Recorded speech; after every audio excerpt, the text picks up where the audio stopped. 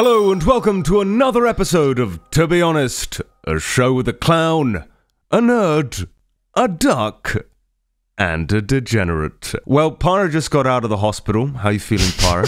What was the lie you made up about me last episode? Why wasn't I here? That blatant lie? It wasn't a lie. What was it again? like a half-truth. Did you put on the fursuit head? Yes? Yeah. He didn't specifically request it or anything, right? She made me as like a Christmas present. Yeah. Like she made it for me. She puts came it in on the room like Jigsaw and was like, "Merry Christmas, want to play a game?" And gave you the fursuit head. I mean, kind of similar. So we met up for New Year's. We got like an Airbnb. We give each other gifts and shit. And then she puts this bag on the table. I was like, "What is it?" And then she gives me a knife to open it. And then she goes, "I don't want to look." Is like and then Saw. Huh? This is like a Saw movie. She gives me the knife and then she says, "I don't want to look," and then runs out the room. And I was like, "What the fuck? You give me like a nail bomb or something?" I have no idea what it is. So I cut it open and then I see this red fursuit head that she made. Oh god, it was literally just like carrying a dead dog in my hands, man. It was the hair falling off it and everything. It was horrible. I mean, it was well made. It was very well made. I'll give her that. Where'd she source the fur? You're kind of scaring me there. Yeah, from a dead dog.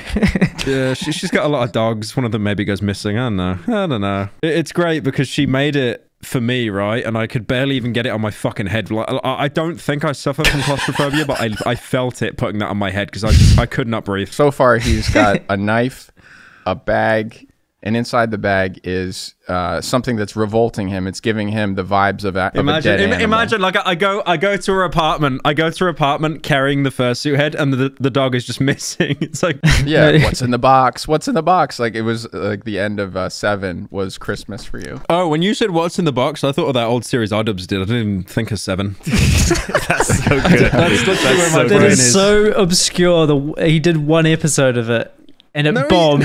And that's what you think of, and not the fucking award-winning movie.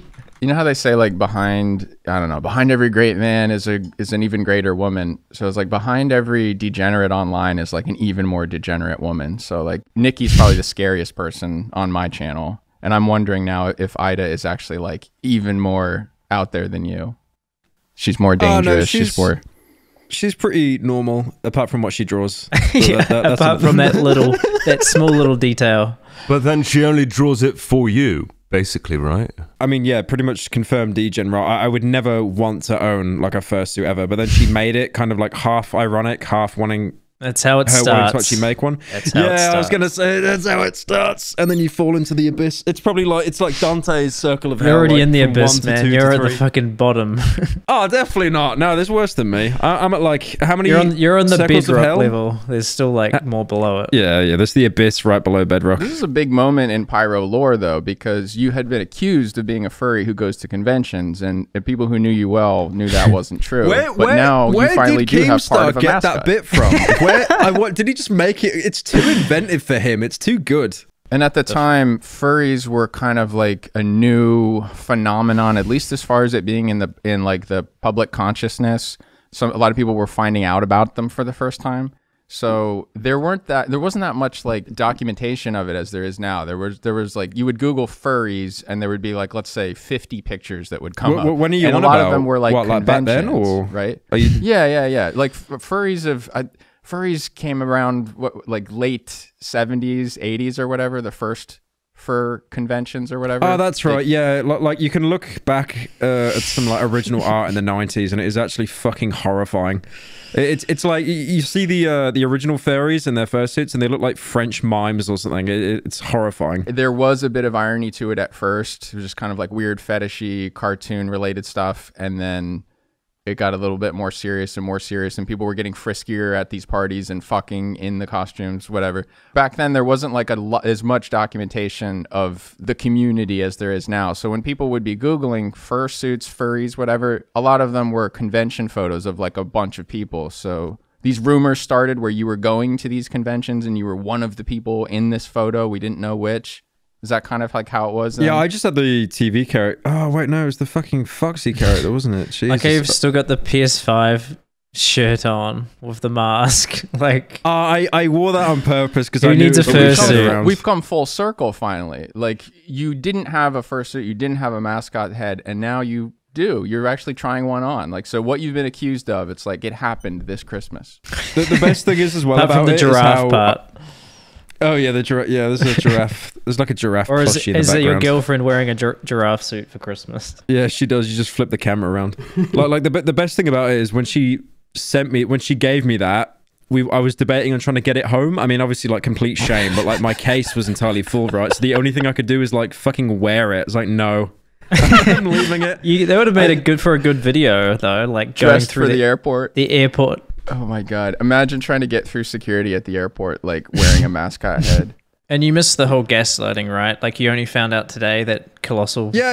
I went onto Twitter and then I checked my replies and I had like multiple people saying, "I'm really sorry that you ended up in hospital, bro. I hope you get better soon." And I was like, okay, one person, it's probably just bait. But then I saw like 7 people in a row and I was like, okay, who like... Are these bots or like who's trying to gaslight me here? People were making art of you like needing a rebreather to wear your mascot head. I thought there was no way anyone would believe it. The Patreon server did. So obviously we had to Jay put a little disclaimer in. Oh yeah, and the visual just video. In case. But in the Patreon... I have the best transition here. The best transition to a new topic. You know who else needs a rebreather? Nikocado Avocado. Huh? That's good, right?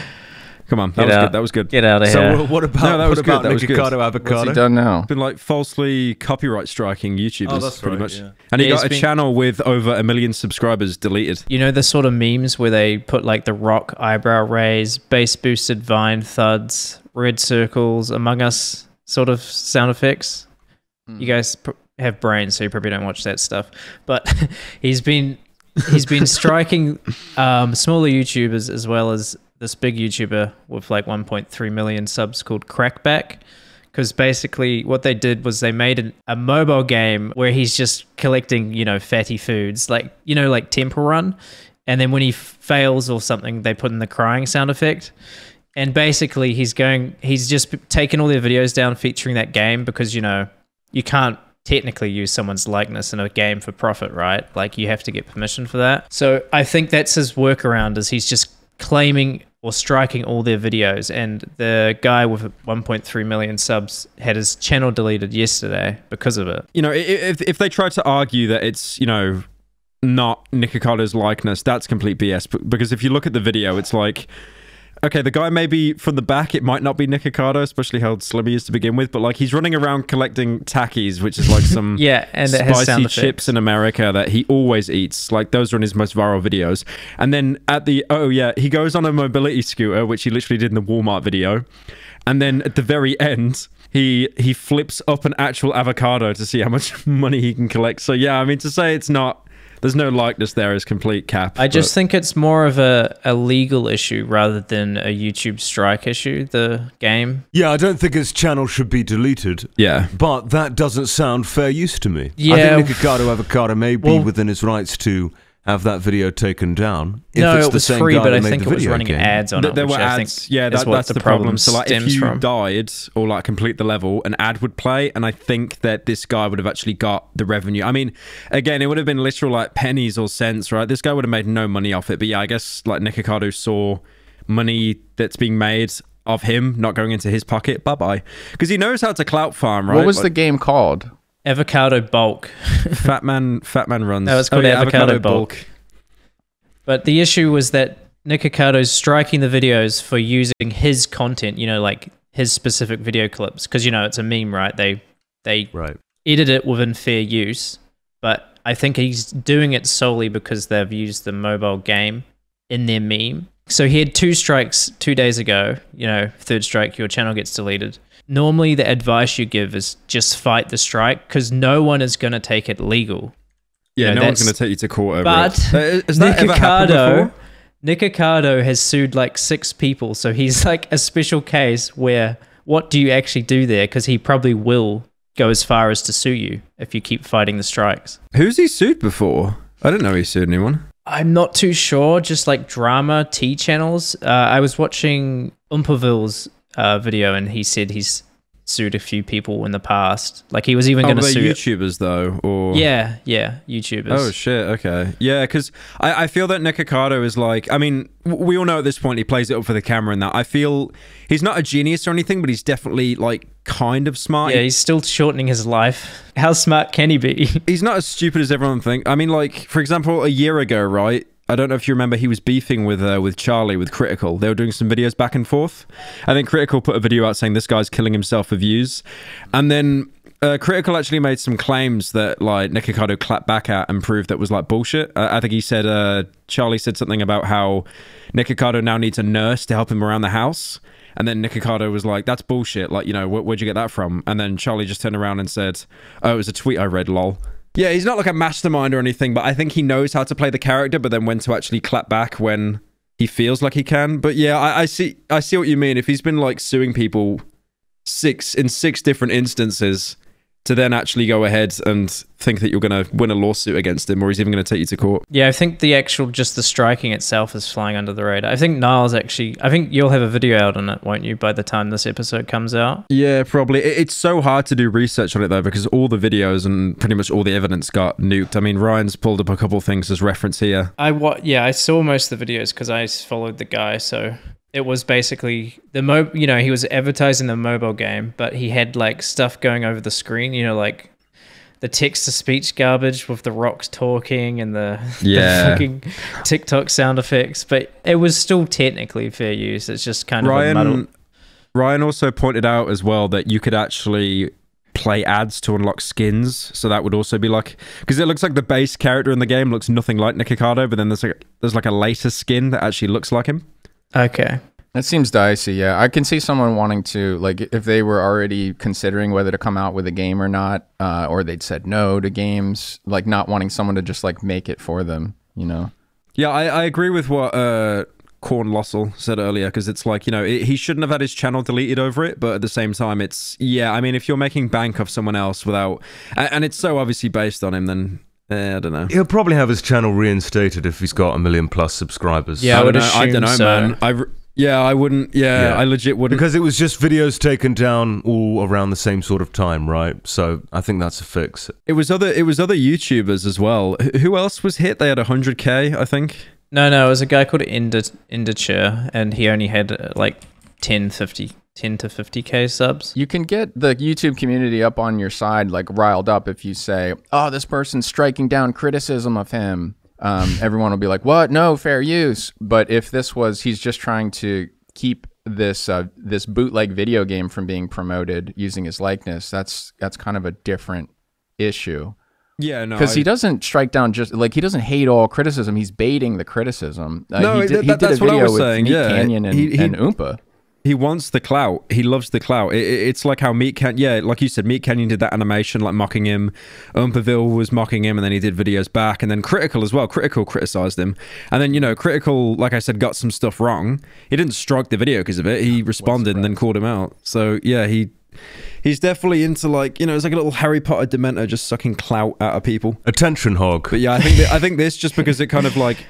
He didn't see this as criticism. He saw it as like money not in his wallet. So he's like, bye-bye. Yeah, because the guys have been making Nick avocado memes for like 2 years at least, right? So only now he has an issue with it because of the game.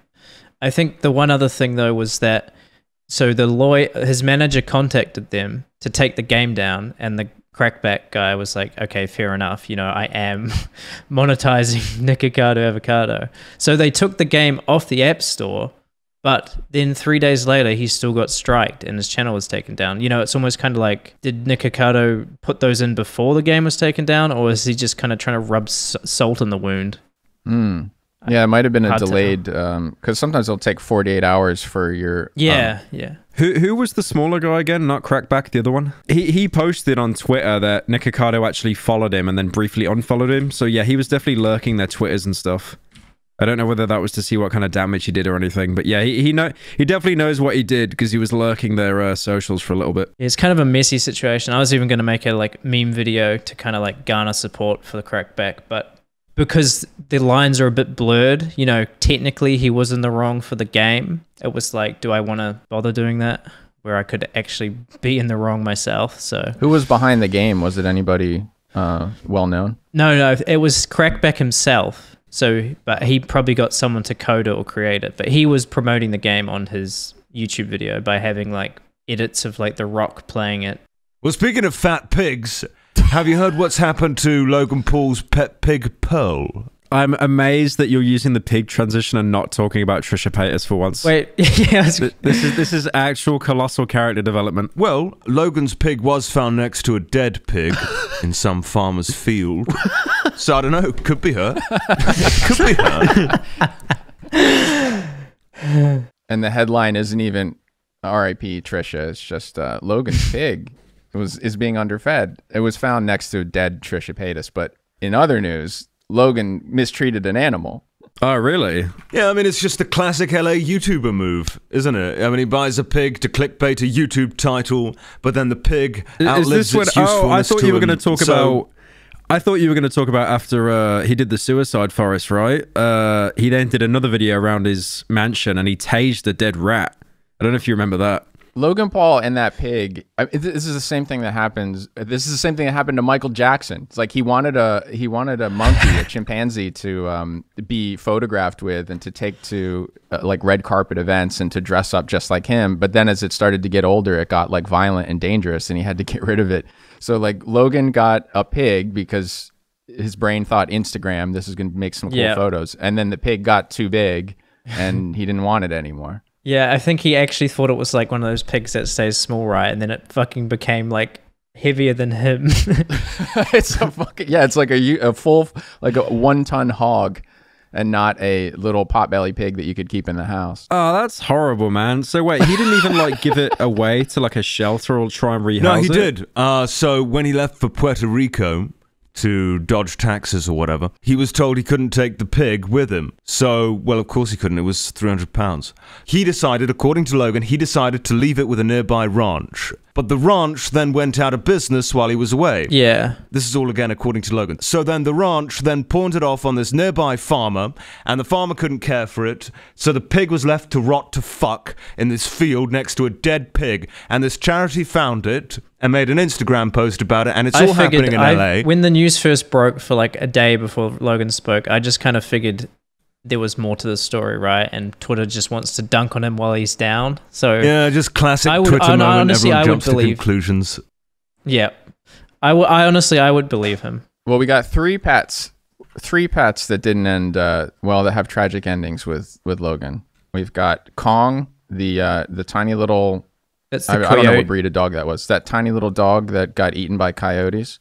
Yeah. We've got Maverick, who is still the name of his clothing brand, but that bird is dead. Was it just old age? Or did it get eaten by the pig or something? I don't think it was. It's all connected. Died of abuse. Did you say eaten by a pig? Yeah, I'm just imagining like Logan gets a new pet, and then the new pet kills off the previous pet. Yeah, that's how he gets a new pet. The new one will inherit the old one's abilities by just eating it. I see what Jay means though about like how, you know, people will just dunk, because I'm looking at the replies and people are like, it's not the only dead thing is left in the woods. Yeah.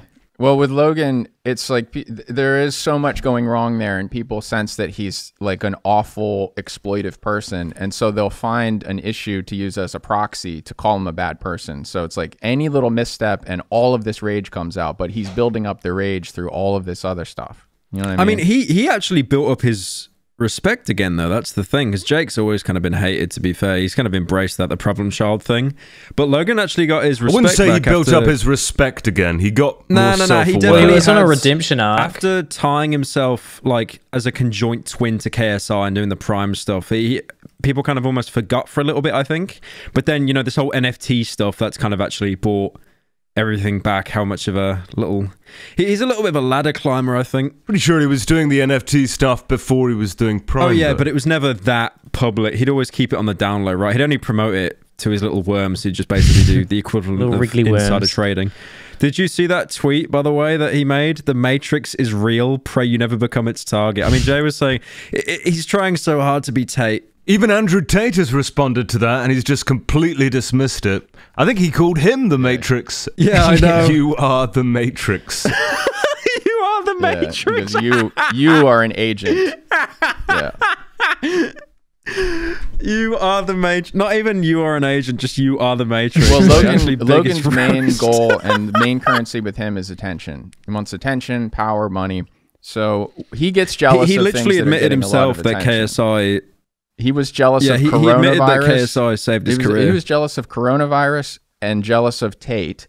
Both of those came through on either like Impulsive or through one of Big Mike's blogs. In the case of Tate, Big Mike in one of his stupid vlogs was talking to Logan right at the peak of Tate, like catching everyone's attention in a negative way. And he was like, "No, we talked about this last night, how we were kind of jealous of Tate or whatever." And Logan goes, "I think he should fight me." And he's looking like kind of dark. So Logan like is jealous of Tate's ability to like, you know, to get all of this attention in negative or positive way, you know. I don't know. I guess him wanting to attach himself to whatever momentum that Tate has, whether it's through fighting him or through using his Matrix line. It's just funny that Tate himself rejected it. Like, no, don't use my line and come from my fan base. Fuck you. You're the problem. Because he knows, though, that Logan is just a literal ladder climber. Like, he clung onto KSI. He even admitted in interviews that KSI saved his career. Like, he was in decline. And then the boxing stuff, like, basically saved him. He'll cling... It's just typical LA type. He'll cling onto anything for dear life that propels his career. And I swear, like, I don't want to be like fucking Reddit armchair therapist, but people like that will always just be the fucking most miserable people because they'll just always see like, who can I cling on to next? The rage that came out at him for the Japanese forest video was built up from a bunch of other scandals that hadn't caught as much attention. But do you remember he was courting controversy by pretending to have his brains blown out against a window?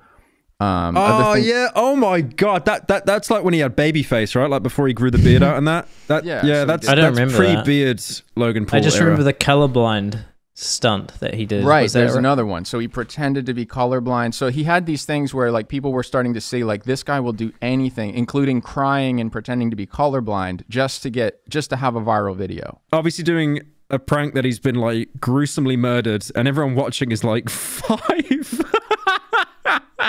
And then he went to VidCon without being like an announced guest or without using security, and he just caused like an actual crushing incident or like a mob, but by just being there and recording himself, causing everyone to recognize him.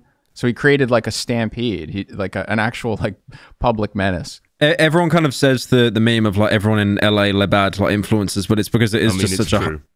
well, not all the case, but it is just such a hive of like. They should just influence. fucking carpet bomb the whole city at this point. Like they're all the same. They're all the fucking same. I mean, They're so shit. It's the here's an worst city example, I've right? visited. Here's an example. I'm sitting on a channel with like 4.7 mil at the minute, right? Yeah. And I'm in the UK. Someone in LA with 20,000 subscribers could easily get more contacts than me in like a week. Yeah, but In that 90% of them will just backstab them later down the track. Well, yeah, so. yeah. I mean, yes, very true, very true. Well, what I like about LA is it is a city full of people who are trying to make something happen. And if you've ever tried to like build a business with your friends, you know, like sometimes it works out. Most of the time it doesn't because they aren't trying to actually like climb and make something work. So the opposite side of that is it's all people who are all trying to find an opportunity and to put pieces together. And so you go to a party in LA and it is all people who are just trying to figure out how does your puzzle piece fit into this puzzle piece. So it is hard to make friends there, but it's easy to build a business. It's all fake though. It's all fake. It's all Yeah. false. Yeah, Yes. I barely go to like these YouTuber parties. I've been to a couple, and I've been to a couple in the UK, and yeah, it is just networking hell. It's like, what do you do, bro? I do YouTube. It's like, oh yeah, let's network. It's like, what do you do? It's like, oh, I do paintball. It's like, fuck you, I don't do paintball. Fuck off. I actually was Away on the from me. side of Rice Gum in that incident where like Gabby Hanna flips on the camera and is recording him. Like, what did she say? Like, all right, let's have a rap battle. And it wasn't like she'd asked him ahead of time, like, hey, do you want to record something for Twitter? She just ambushed him and tried to like, you know, beat him at improvised What'd he rap. do again? He smacked her He phone broke her or phone something. and then paid Okay. for it. Yeah, he grabbed it out of her hand, smashed it. Yeah, that's right. Instead of like being, you know, embarrassed online, she did the caveman smash. Do I run or do I smash? Yeah, disproportionate response for sure. But well, what's your option? Because she just recorded something that might be embarrassing, and then she's going to use it for clout. Someone is shoving a camera in your face like that. You're in an awkward position. What do you do? Well, celebrities have had this problem with paparazzi, where the paparazzi will ambush them when they're like not ready to be photographed. And so they push them out of the way, and then all of a sudden it's an assault, and it's like, oh, why did you, the photographer will say, you're breaking my arm. Like there's this famous video of Alec Baldwin where the photographer's like, you're breaking my arm, you're breaking my arm. Photographer's being ambushed by paparazzi who aren't expecting it, and then they get pushed or shoved out of the way, and then they claim well, you're just on about like general paparazzi confrontations anyway, because those guys are complete vultures. Like they will literally go up to anyone, and you can tell they're like the passive aggressive ex. They'll say stuff that almost seems calm, but they know will get under their skin. Like you've seen the one, I'm sure, where Kanye's pulling out his car at like 4 in the morning, and they're like, "Good morning, Kanye." Like, shut the fuck up. And then I saw who's the actor that played Spider-Man, the Sam Raimi trilogy? Tobey Maguire. Yeah, you've seen the confrontation with him, right? And he screams at them like he was wearing like the because they're in the way of his car. He can't drive anywhere. Yeah, no, I'm totally on his side. But again, like seeing that side of him, like Venom suit, like holy. But yeah, no, I'm pretty just much got out of rehab and you had a problem with drinking. They'll be waiting outside of the restaurant for you to come out, and they'll be like, so did you have a couple drinks in there? They'll say something that's meant to get under your skin. And if it does, then that's the footage we see. I don't know how people like that exist. It's just kind of like the sociopaths for pay. It's just like... Yeah, I love how paparazzi just have no respect anyway. It's great. They tracked down PewDiePie once, right? When he was in America. I might have mentioned this before. It wasn't anything big, but he went to like a dinner, and then like TMZ did an interview with him, and then I messaged him and I was like, how the fuck, why'd you do with TMZ? And he was like, no, I didn't. They literally like tracked me down. They like called up every restaurant asking if I had a reservation there. You know what would be a really good YouTube channel idea? Because the paparazzi, the people with the cameras who are always filming the celebrities, are never on camera themselves. They're the ones filming. So you make a YouTube channel where you go round to these celebrity functions, but instead of filming the celebrities, you film the paparazzi filming the celebrities and get them on camera and capture their reactions and see what they're doing. And you make a whole YouTube channel based around that. Man, some of them would love that though. That would be so good. That sounds shit. Nah, because they'll just, like, I could imagine it. Like, they'll just hide behind the camera and say nothing, like little mannequins. What paparazzi do is they use publicly available information online against you. If you start filming some literal what ammo you got against them? They're just going to hide behind the camera and they're just going to shut up. If there's like an ongoing controversy or something, they will bring that up and be like, oh, so what about this thing, Exactly. You capture them in the act of doing all this shady shit, and then you have the documented proof, like the full picture. I think it would make a good YouTube channel. I mean, no one else is doing it. Some of those people are trying to make a name for themselves. TMZ had a show where it would show their newsroom, and people were, trying to get on camera for coming up with the headlines for TMZ. And the people who ask these questions start to get a reputation themselves. So I think there would be a subset of those paparazzi that would love that. Like they do want to be influencers too. They're going to get pissed off because you're going right up with a camera to their face now. The shoe is on the other foot. They're not going to like it. Right. Well, the press hates it when you use their tactics back to them. If you start criticizing the press or you do anything, if you get your attention pointed back at their article and saying like, this is a hit piece, they'll be like, they'll complain that the power dynamic there is unfair. Yeah, that would be, it's typical for the press to not like their own tactics being pointed back at them. One thing I saw with a paparazzi confrontation that was great, like this will probably be the one time in my life I compliment Kim Kardashian, but the security she hired, because obviously, she's basically probably the most popular woman in America that has to deal with that shit every day. Her security have like this advanced technique, because you know what they're like, right? If you push the paparazzi away, they'll claim assault, and they've probably got every law in the book just like pre-wrote on a sticky note. But what the guy did was, the security, he just had this flashlight, this super strong LED flashlight, and he turned it onto the flash setting, so it was just violently pumping out like just LED lights in their face. Like imagine if one of them actually had what was it, what's it fucking called? I was gonna say photosynthesis. What's it called? Why am I thinking of schizophrenia? Seizures? What's the thing where you got a sensitivity to flashing lights? Epilepsy. Epilepsy. What did I think of schizophrenia? Photosynthesis. Just fucking plants. One of them just starts killing everyone. Yeah. It's not even late for you. You don't even have an excuse. Just brain soup. Schizophrenia. Yeah, one of them had schizophrenia. But yeah, no, photosensitivity. Yeah, no, it'd actually be over for that paparazzi. But yeah, I just thought that was kind of funny because it just made all the footage absolutely useless. They could still get still frames in between the shots, obviously, yeah, but yeah, I thought it was kind of genius. So I was looking at, you wanted to talk about a movie where the director has come out complaining about piracy, that people are streaming it illegally or they're torrenting it. Yeah. But a lot of the people in the replies on Reddit are saying that they couldn't even pay for it if they wanted to, that Shudder is like not available in their country. Well, that's why you need ExpressVPN. You know what's not fair? The fact that Netflix hides Such an thousands of organic shows transition, and man. movies from you based on your location, and then has the nerve to increase their prices on you. That's right. They've just raised their prices once again. Now, you could just cancel your subscription in protest, or you could be smart about it and make sure you're getting your full money's worth by using ExpressVPN, like I do.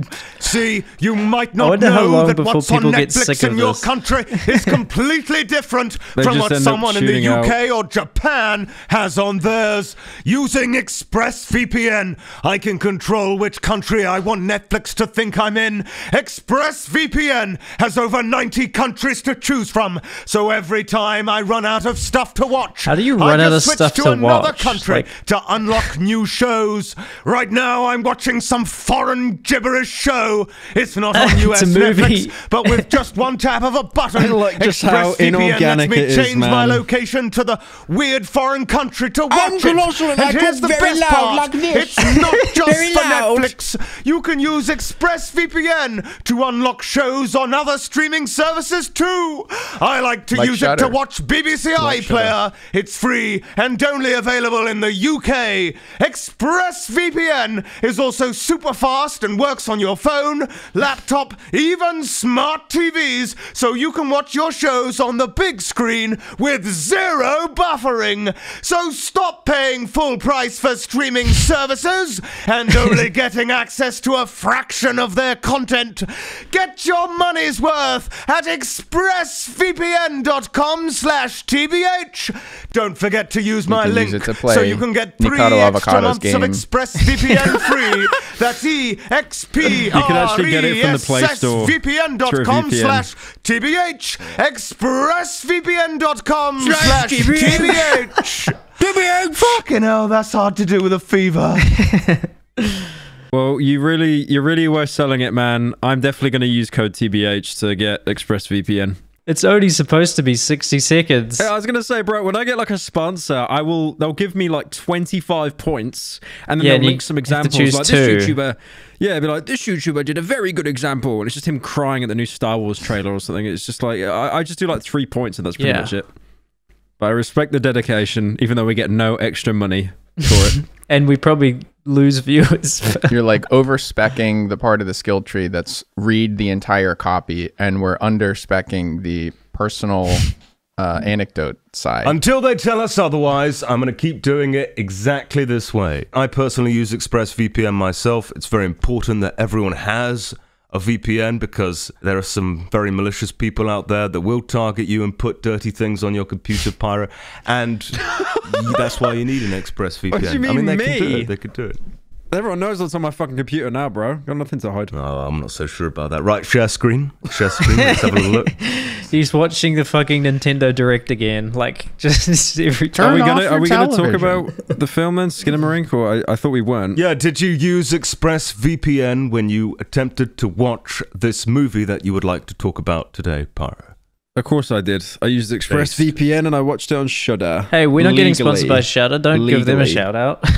Well, it's the only place you can watch it. If I say Netflix, they got a nose of fucking pirate it. I've cut that bit out. Cut that bit out, please. So how did Skinamarink get on your radar, Pyro? I think Jay brought it up to me. Yeah, actually, because you're potentially going to do a video on it, right? Spoiler alert for the... Yeah.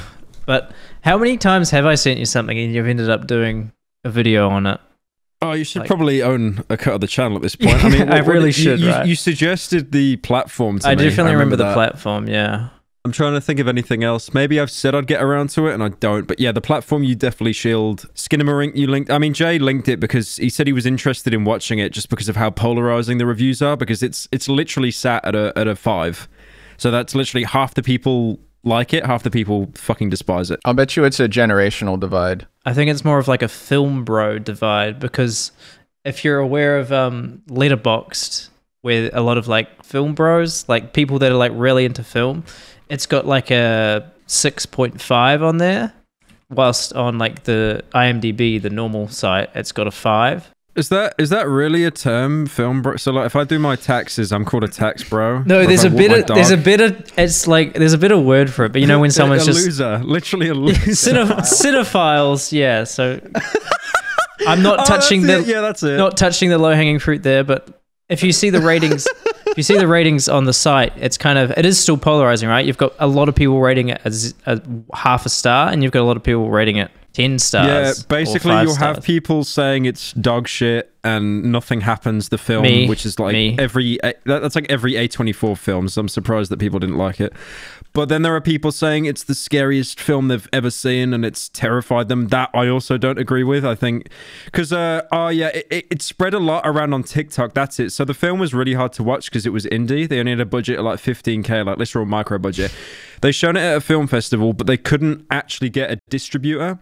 So when they got at the screening, I think there was like a bug or something, or someone just like leaked it, and it went online everywhere. It was on YouTube for a little bit before it got taken down. It's got a big bug. Then it spread all over onto TikTok, and then obviously you've got the TikTokers, like, because they know they've only got your attention for 7 seconds, they sensationalize it. It's like, this is the scariest film I've ever watched, and the only other film they've ever watched was probably like, you know, some Nicolas Cage film. The worst film to advertise to TikTok is when it's basically 120 minutes of nothing. It's just short of 2 hours of literally nothing. Like TikTok is. I made it. I sent you. I made the joke that like you should watch it with Family Guy on a second monitor because it's boring. Like, yeah. Did you see the trailer, by the way, Nerd? I didn't watch the trailer, no. Okay, so if you skim through it, just look at the shots of it. There's a lot of very static shots of just like floors and walls and ceilings. I'm not joking when I say that is the entire film. That's not 90%. That is the entire. You basically never see the characters. There's only 2 kids in the film. There's no one else in the film. I think there's a mom and a dad as well, but like you basically never see their faces apart from like 2 shots in the entire film. But it's a lot of like these long drawn out static shots. Sometimes the camera's handheld, but apparently the guy who made the film, that was his childhood home, and then he went back to the house and he was like, hi, can I film this here, like, for free? And they were just like, yeah, that's fine. I don't want to come down too hard on low budget indie movies because clearly this is like low budget solution trying to make a horror movie. If I set my iPhone to start recording and then handed it to a toddler like every day for a month, what they gave back to me, what they recorded, I could edit into a movie like this. I like how you started by saying, I don't want to be too hard on this. It looks like a toddler recorded it. It does. It looks like an adult edited something out of like a dropped phone. Like, you know how there's like found footage is a type of horror movie? This looks like dropped phone footage. As like bitter as that take sounds, that's actually how they did it. They didn't give the kids the cameras, but they literally filmed in the house for a week, and then they just turned it into a film from that. I mean, that there is like a structure and there is a story, but so much of it is literally just filming a TV, filming and then a jump stairwell. scare every 20 minutes, right? Yeah, no, it's very kind of sad, drawn out, static shots. It's very hard to, because if you look at the trailer, there's like that horrible noise filter. They're trying to make it look like a VHS because it's set in 1995. No, they're trying to make it look like film. See, that's one of the things that I thought was funny. I think I've complained on this podcast before about how these apps that have filters that are like multi-generational, you know, you'll have the film filter with light leaks and then grain from old film, and then you have VHS filters from the tracking mistakes of VHS, and then you have chromatic aberration from old TVs that you'll get, you know, like the kids who didn't grow up with all of those things to know what they relate to, mix them all together and don't realize, like, for this to happen, it would have to be like a projected movie shot on 16 millimeter that then was like recorded off of a television. Yeah. You know? Yeah. So, like, And then on VCR as well. Right. So then this movie, it says 1995 at the start, but it's using 1975 low budget horror film aesthetic. Like even that font is iron-on letters from the 70s. So the reason why I think they did that also comes back to the budget. Oh, that font is what everyone uses now, to be fair, though. Like, Barbarian used that. Stranger Things used that font. Like everyone in horror is literally using that font. It's the basic bitch font at the minute. It's back now, but that's not 1995 at all. That's 70s. That rounded letters, like it looks like one of the versions of the I Love New York shirt. You know what I mean? Like that would be on a mug. Yeah, like it's older than 70s, yeah. I think he wrote 1995 because if shooting a 1975 period piece is expensive, you've got to find like all of this old furniture that's like very rare and picked over. You've got to find, like, if you wanted those toys on screen, like in this movie, you'd have to find all 1975 toys, but you can do 1995 toys. They're still around. That's a little cheaper. So it's a mix of generations and aesthetics in a way that caught my attention as like, uh-oh, this doesn't line up. It bugs me. It's one of my pet peeves is those filters being all mashed together. Yeah, I'm surprised you didn't also pick up on, or you probably would have if you watched it, but because, you know, the whole thing has the grain and it has those projector errors, you know, with the dust on screen. But you'd think if they're doing a whole movie with that effect on, that they wouldn't just use a loop. If you watch it for more than 10 seconds, you can actually pick out they're using the exact same fake scratch particles. You know, it just kind of just rubs me the wrong same way. Hair shows up again. Yeah, the same hair shows up like every 20 seconds. It's definitely randomized a bit, but it's like you can see the same effect appear again and again and again. It's all artificially done, which kind of sucks. I mean, people shitting on the film, I 100% get it. I enjoyed it personally because the guy who made it, he basically runs a YouTube channel where he turns people's nightmares into short videos. But it's basically all kind of the same as this. It's just walking around a sad, dark house. But yeah, he'll turn them into like short stories. But he actually got this one here because I think, like he said, like there's a common trend where people would submit stories about how they'd have a nightmare as a kid, as they'd be completely abandoned in the house and their parents would either be dead or missing. And then they're just walking around the house trying to find out what's going on. I definitely remember, like, as a kid when I was literally 6, having nightmares of just being in like a dark house and then just like, you know, not knowing what the fuck is going on. Because I guess you know, you have so much less to work with when you're like a literal child, like 6 years old.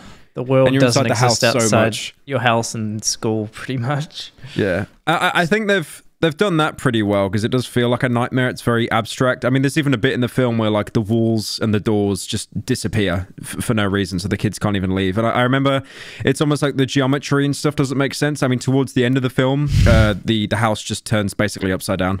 They're obviously just flipping the fucking camera upside down, right? But yeah, I mean, it's still they get a pretty good effect with it. As far as the generational divide on what people of different ages think is scary, this movie has got at least 3 things in it that seem like it would appeal more to like current internet raised people. There's the liminal spaces kind of feel to it, like the way that the empty room feels very uneasy and terrifying to Zoomers. I actually haven't seen a review yet saying it's the Backrooms film, but I would actually weep if I saw that. Like, imagine just someone from TikTok is like, inside the Backrooms. It's so scary.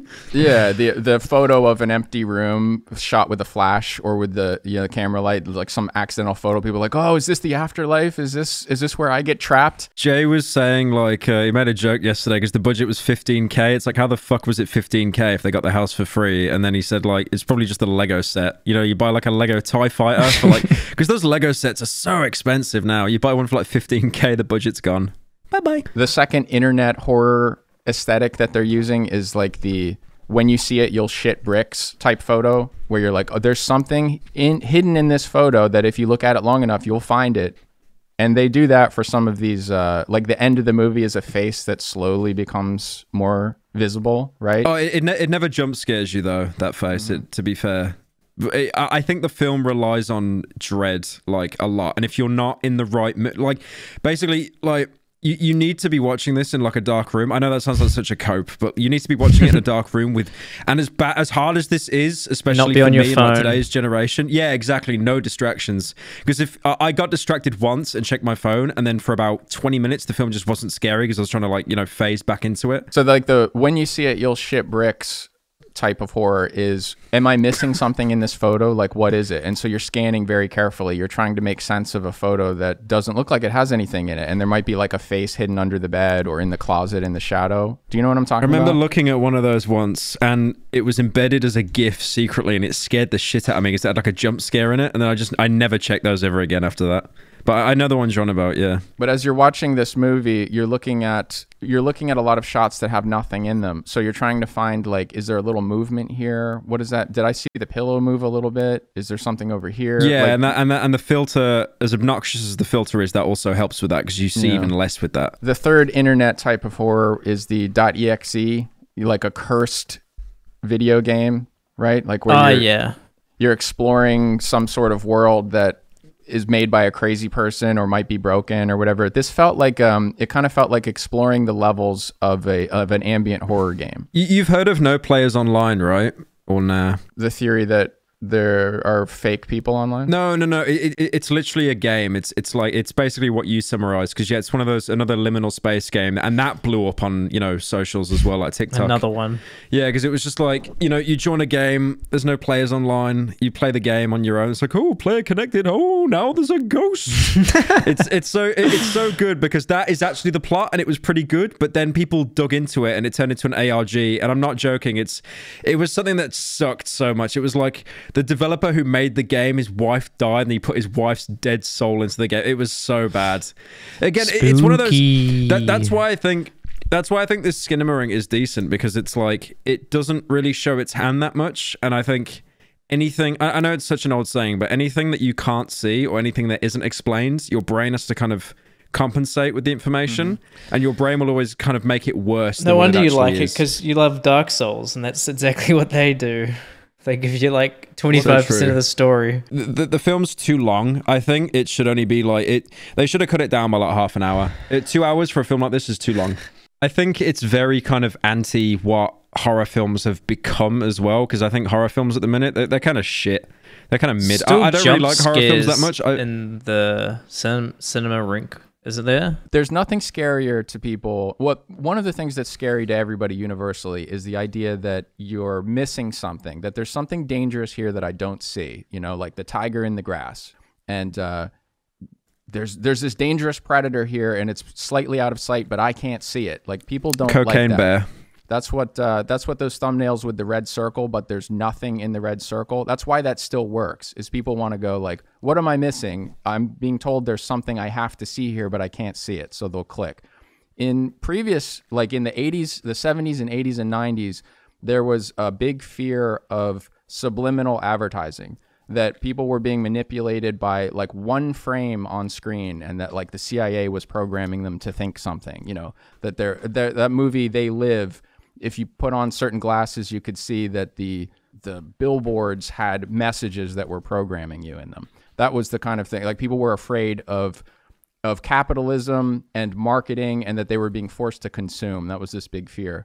But now there's more of a fear of like, what would scare a Zoomer is like a Flickr account with like 2,000 photos of empty rooms, and you're told that like there was a murder in this room, and a crazy person uploaded all of these photos, and there's evidence of where their wife is hidden in these photos. So like, it's still activating that what am I missing? There's danger here thing, but it's like this new generational version where you're staring at an image and you can't find meaning in it yet. And this movie is just like frame after frame, shot after shot of what am I missing here? Is there a face? Is there a clue? What's going on? Yeah, I think a lot of the film relies, I mean, again, it isn't just the entire film filming like a ceiling. That's most of it, but there is dialogue. There is like an actual story progression in the film. It's like the kids wake up, like their dad puts them to bed, I think, and then they wake up. They can't find the dad. They go downstairs, watch some TV, and then like, the windows and the doors, they all start disappearing. Without spoiling too much, there is a monster in the film, but I think that's pretty much shown in the trailer. And I think it is like just absolutely depressing as well how much power this monster has. Because I was talking to Jay about Hereditary, which is like, I mean, that's a pretty good film. Movie. Yeah, but have you actually seen it? If you, yeah. I'm surprised. Oh, nice. Well, if you look back on it, you'll realize how fucked that family are from the beginning. They're literally up against a cult and then like a demon, and the cult have been planning this for ages. They've literally had no chance. And if you look at it like that, it's really depressing. And I think this film, destiny and prophecy. Yeah, they never had a chance at all. But like they thought they did. But in Skinamarink, it never even reaches that point that like these kids think they have a chance, because you've got a 4-year-old and a 6-year-old. And no parents or anything for the majority of the film. Like, they are fucking screwed. And it's really depressing looking at it like that. Definitely. I think it's a good film. It's definitely a little bit less pretentious at times, and it could have been shorter. That's why I didn't like it. It's just too artsy for me. So like the director said, I want people to watch this on like an authorized platform. It's like, wait till I get a deal for this, but basically people were so scared by the screening of this that they were sharing the recording on a phone. So they're like a bootleg version of this movie was being shared, and people thought it was like traveling virally before they could even get distribution. Imagine if all the versions that people have been watching was the pirated version, like that filter wasn't even meant to be there. Somebody said that like a virtual part of the movie was played in the festival, and so like people were sharing just an incomplete version of the movie that was just sort of showing the atmosphere. But I don't know how that differs from the official version. No, I think that's right. I think it was leaked from the festival, or maybe it was Shudder that accidentally leaked it on their YouTube channel. It was a distributor that leaked it. So some people thought this was really scary. And there's like a lot of replies that are like, oh, when this hits a real platform, I don't want anything to do with this. Yeah, I think people saying it's the scariest film ever are just actually deluded. It's definitely not. It's the first film they've watched or something. Yeah, like the other film they've watched is probably Puss in Boots or something. I mean, like I said, there are very sparse jump scares in the film. There's only like 4 total, and two of them are actually reused. They used the same sound effect of a girl screaming like back to back. One thing I didn't like about the film, that I really didn't like, is the film is so quiet. The kids, when they speak, obviously you want to hear the dialogue when anyone speaks because it's integral to the plot, even though it's not really about plot. But you want some kind of development, right? Apart from staring at a fucking ceiling for 2 hours. So whenever the kids speak, it's very quiet. They did subtitle it, but they only subtitled about, I don't know, like 60% of the dialogue. So you really got to crank your volume up to hear like all the little stuff that's being said and all the little details. But then that's when they have the jump scares. And I'm not joking. The jump scares are the loudest jump scares I've ever heard in a horror film ever. Like, it's probably a mix between them purposely cranking it up in the audio room, but also how quiet everything is, so you've got to max out your speakers. I thought that was a little bit slimy. After the first and second jump scare, I don't think another jump scare actually got me after that. It was just kind of like, oh, really? Like, we're doing this? But the first dialogue of the movie reminded me of the Charlie Brown filter. Like whenever an adult talks, it's like wah, wah, wah, wah, wah, yeah. Like there's a bit where one of the kids uses a phone to like contact someone on the outside, and it is thank God they subtitled it, because it literally is like Charlie Brown's teacher, like it's terrible. But yeah, I mean, they don't subtitle everything, but it is good. I watched it. There's definitely a couple of theories you can pull from it as well. It isn't just all like art house for the sake of it. But yeah, there's choices I don't like. I mean, I'd give it a 10 out of 10. Yeah, it's pretty shit.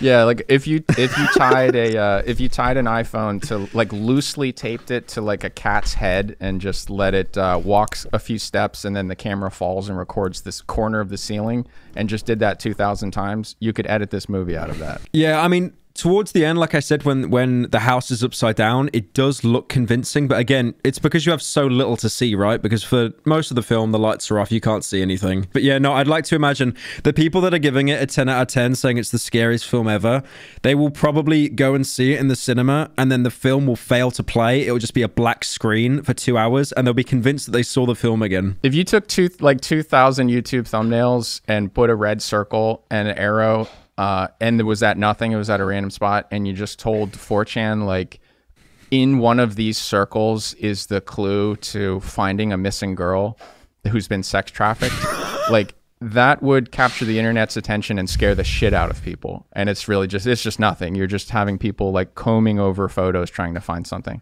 So yeah, it feels like they grabbed a device here and made an entire movie out of it. It's like, it's a new horror device, I suppose. This is there anything in this shot that I should be paying attention to? Does any of this mean anything? I just imagine the people who found it scary just like sitting at home, and they glance at their ceiling and they just like scream, like He gets scared of it. I mean, he did. The guy who made the film, he did say in like a little, like if you go and see the film in a cinema, there's a little preview, and he goes like, you know, welcome to my movie, and he says, you probably might hate this movie, and that's fine.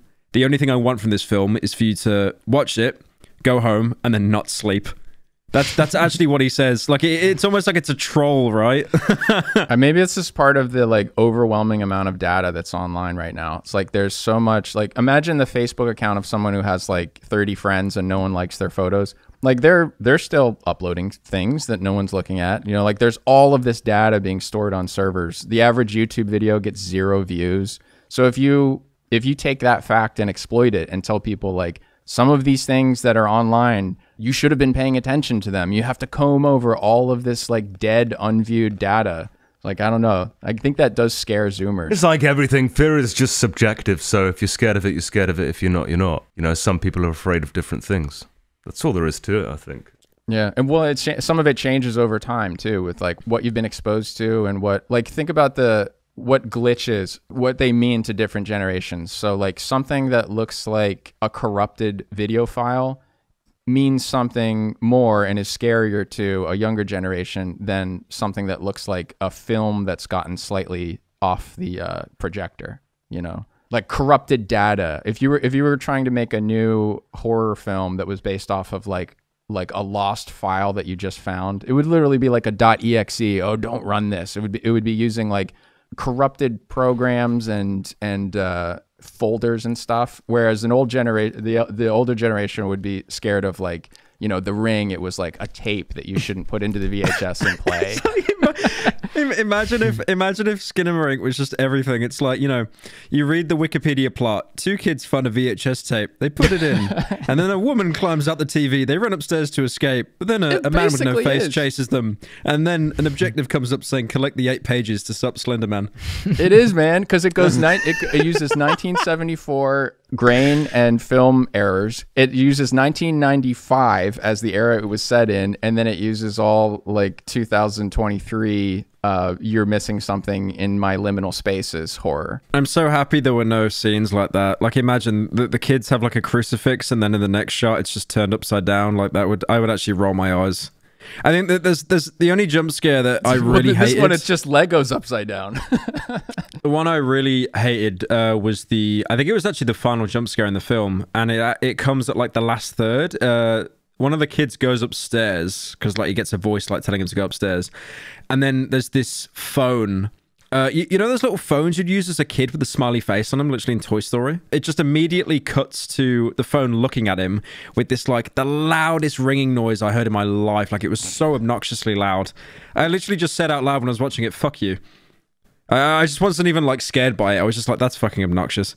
The editing transition for it was terrible because it zoomed in a little bit as well, and it's just obviously that they edited the eyes, like, in Photoshop or something, and they didn't do that great of a job. That was one of the funny thing is that's one of the more well-lit scenes in the film, and that's when it was shit. But yeah, I mean, like, you know, there's a couple of scenes that sucked, but overall it was pretty decent. It was good at atmosphere building, but again, if you took the atmosphere away, it wouldn't even be a film, it'd just be watching a wall for 2 hours. It's barely a film to begin with. There's like a fair way to do a jump scare and a cheap way to do a jump scare, and just playing a really loud noise after a period of quiet that's cheap because you can make anything scary. I think all jump scares are cheap. Yeah, no, I agree. There was a YouTube reviewer called Joseph Anderson, and he actually said they shouldn't be called jump scares, they should be called jump startles. Because that's what they do. They just slightly startle you. And you know, in traditional horror films, you see them coming a mile away. You know, music stops, woman opens the door, a long dark linger. Yeah, but like that's what I liked about Skinamarink, because it never actually had that music play, so you never knew when it was coming. Because every fucking shot is lingering, and if every shot is lingering, like you don't actually know when it's coming. I'll give you an example of a jump scare that I think is fair. In The Shining, when Jack comes out from behind the pillar and puts the axe into Scatman Crothers' stomach, that's a fair jump scare. Have you seen films where they'll do a double whammy jump scare, like a jump scare straight after another one? Like not a minute later, but I'm talking like 2 seconds later. I saw a film once called The Wolfman. I forget what it was. I think it was just complete dog shit. But there's a scene where the main character's like dreaming and he gets attacked.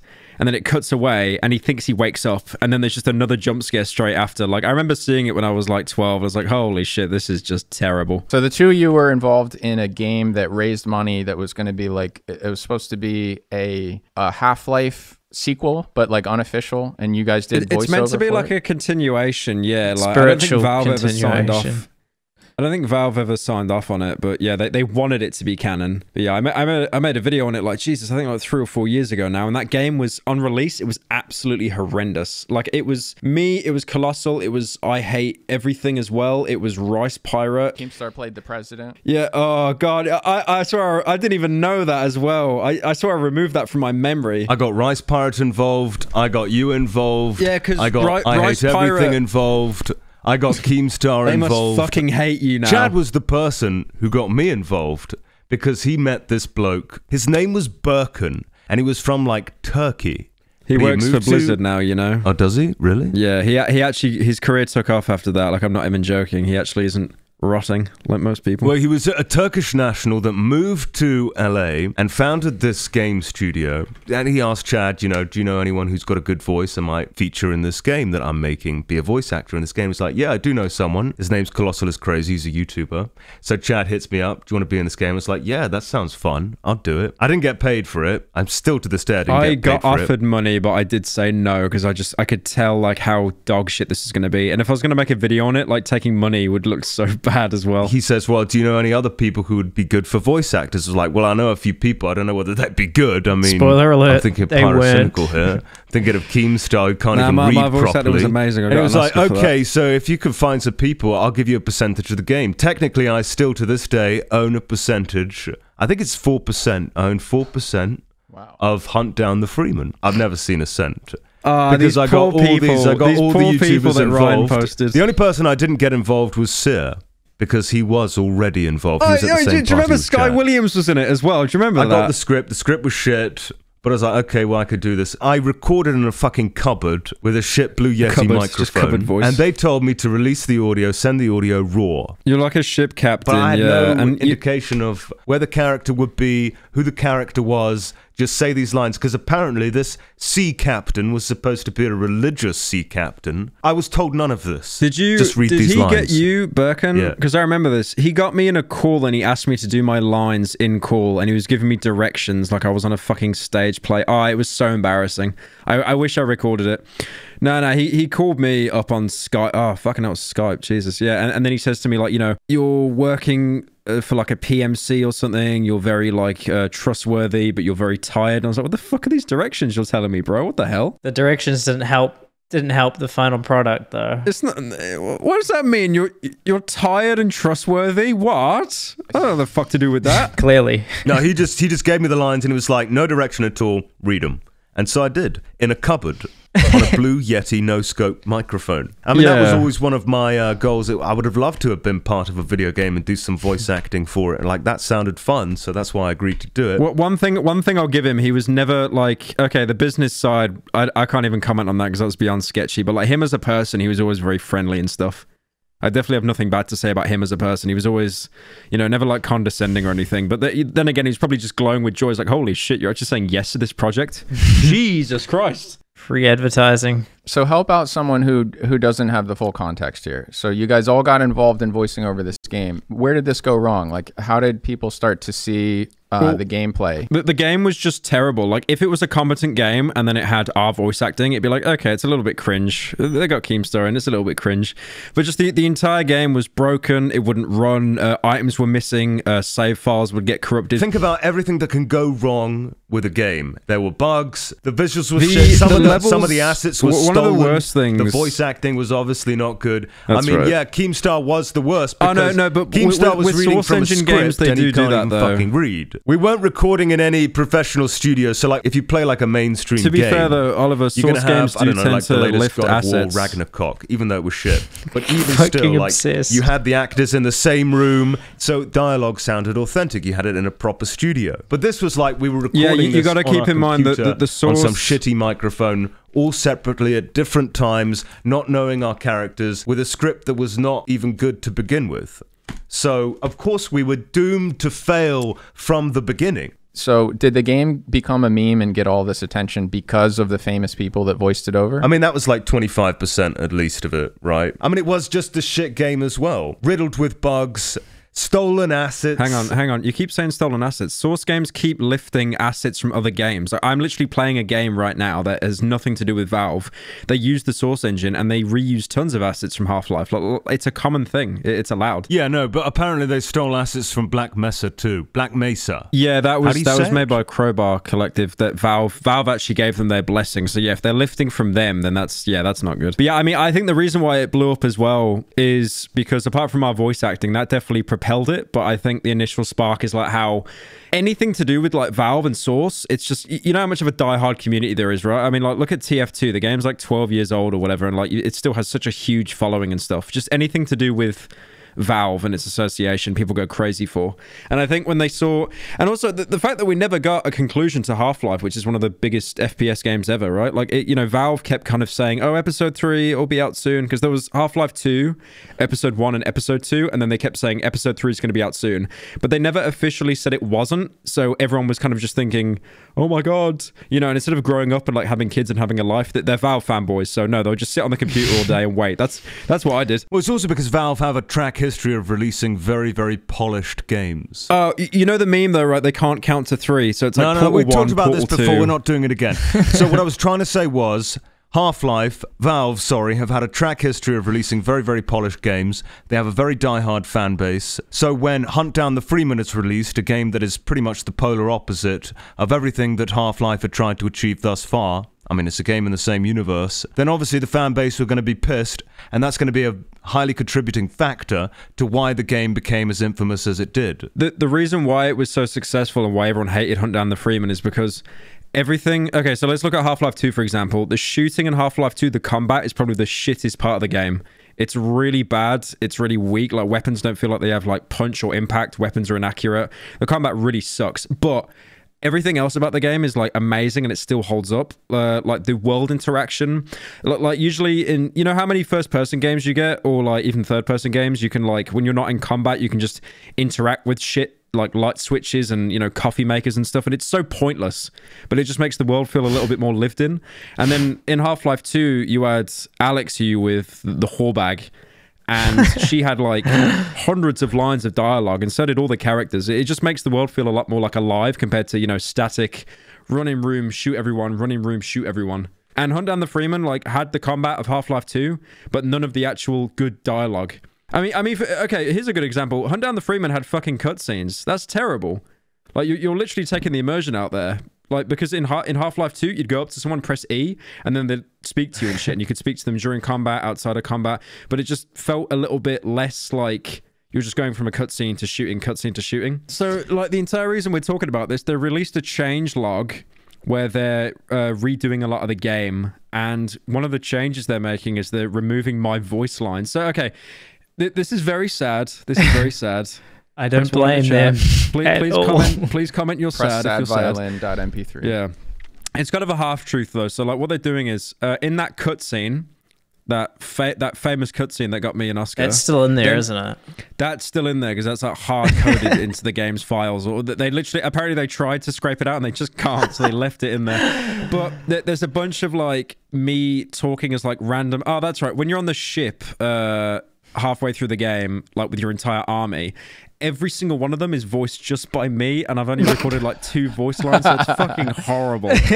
It's literally me just saying yes captain or something like that, just over and over, like, and everyone is voiced by me. So what I think they're gonna do is like remove me entirely, and then they're gonna like actually they're gonna probably have the characters say nothing, or maybe get like a couple people to actually add the lines in there. But I mean, I kind of appreciate it how they just haven't completely left it to rot, because it's gone from like something that was vilified and hated to being like, okay, this is still shit, but it's kind of funny shit. So you voiced you voiced hundreds of NPCs.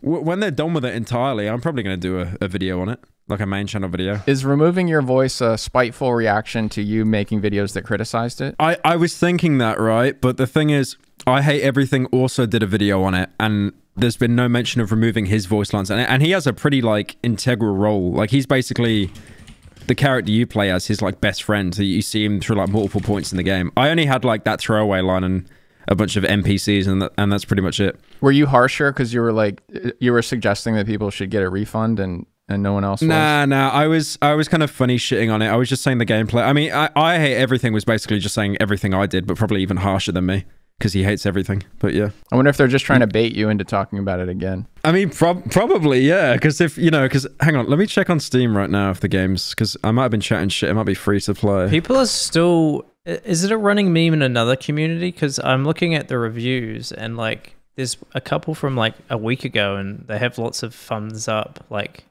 it must be like continually shit on and memed still. Probably by the Half-Life community or, yeah. Yeah, I was going to say that the entire Valve just degenerate community. See, this is the thing though, right? Like, okay, so I made a video on it. I Hate Everything did a video on it. I think, hang on, let's have a look. So, I Hate Everything, hunt down the Freeman. So his video is on 2 million views. Mine is on 12 million. So like, again, like nearly... Jeez. Well, like 15 million people have like seen how shit this is. Have a guess from Steam, because it's only available on Steam. Don't check. How many people have played this game at its peak? 12,000. 500. That's it. 500 people. Oh, no, I don't know. laughing. I'm guessing. Nerd's laughing, but it's 145. No one fucking played this game. No one played it. So it's a famous cult game that no one's played. Slightly over 100 people have There's ever bought it. 2,500 reviews, so they at least bought it and refunded it. Well, probably refunded it. Speaking of getting a refund, consider signing up to the To Be Honest Patreon. It's a wonderful thing with a wonderful Discord. Well worth the $5 a month. Several episodes ago, the Patreon roasted us by making a bingo card that had all of the topics that if we talk about them in an episode, cross it off your bingo card. Anyway, I've mentioned this a couple of times. We've never shown it on screen before. It keeps getting cut. But if this makes it in, they've made a bingo card. Yeah, yeah, I will probably cut it. It's going to get cut again. We're going to keep making you do it for like eternity. You'll just keep plugging the bingo card. This is just me like getting my organ eaten out by a fucking vulture every night, and it grows back and gets eaten again. You're just bringing up the bingo card. I see you, Patreon. I see this bingo card. We'll throw it on the screen. If you get bingo, you have to subscribe to the Patreon. Yeah. Just the worst reward ever.